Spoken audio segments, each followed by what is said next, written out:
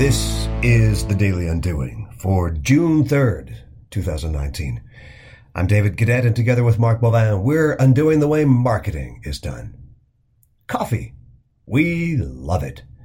And we drink more of it in Canada than we do water.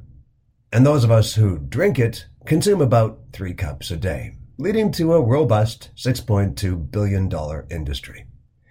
But while that's all interesting, what's caught our attention, like that first bittersweet waft of fresh ground beans in a little independent cafe, is the percolating interest in craft coffee. Now, we've poked fun here at the overuse of the word craft in previous episodes.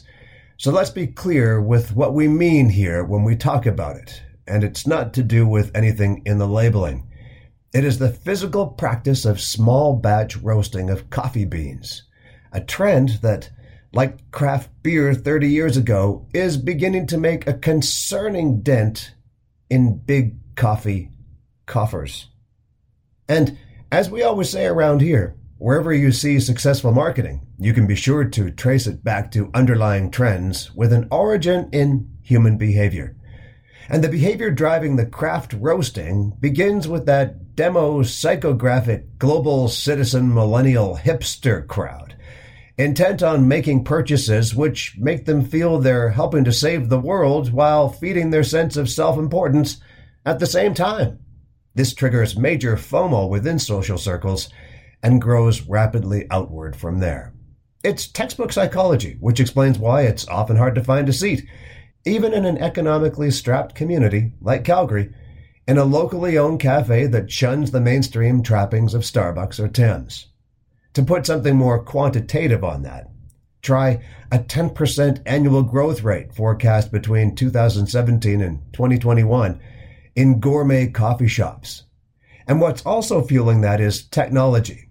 Do-it-yourself roasting machines are becoming increasingly more versatile, portable, and affordable. Want to hear a fascinating micro-trend within this trend? Actually, it's more of a coincidence. But here in Calgary, 2 indie roasters that have caught our attention lately are both founded by firefighters. Calgary Heritage Roasting Company, founded by former backcountry firefighters Mike Wendlaw and Jamie Parker, made the news just this past weekend by announcing all profits would go to Alberta Red Cross supporting those impacted by wildfires in northern Alberta. And those were profits derived from the company's grand opening this weekend. And the other is 521 Roasters, started by Calgary firefighter Trevor Huggins and his wife Karina. Their story and mission also stem from an authentic sense of goodwill and a carpe diem mindset.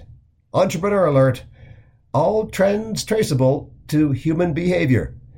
Something to think about as you wait in line for your favorite cup and joe. From us here on the Daily Undoing.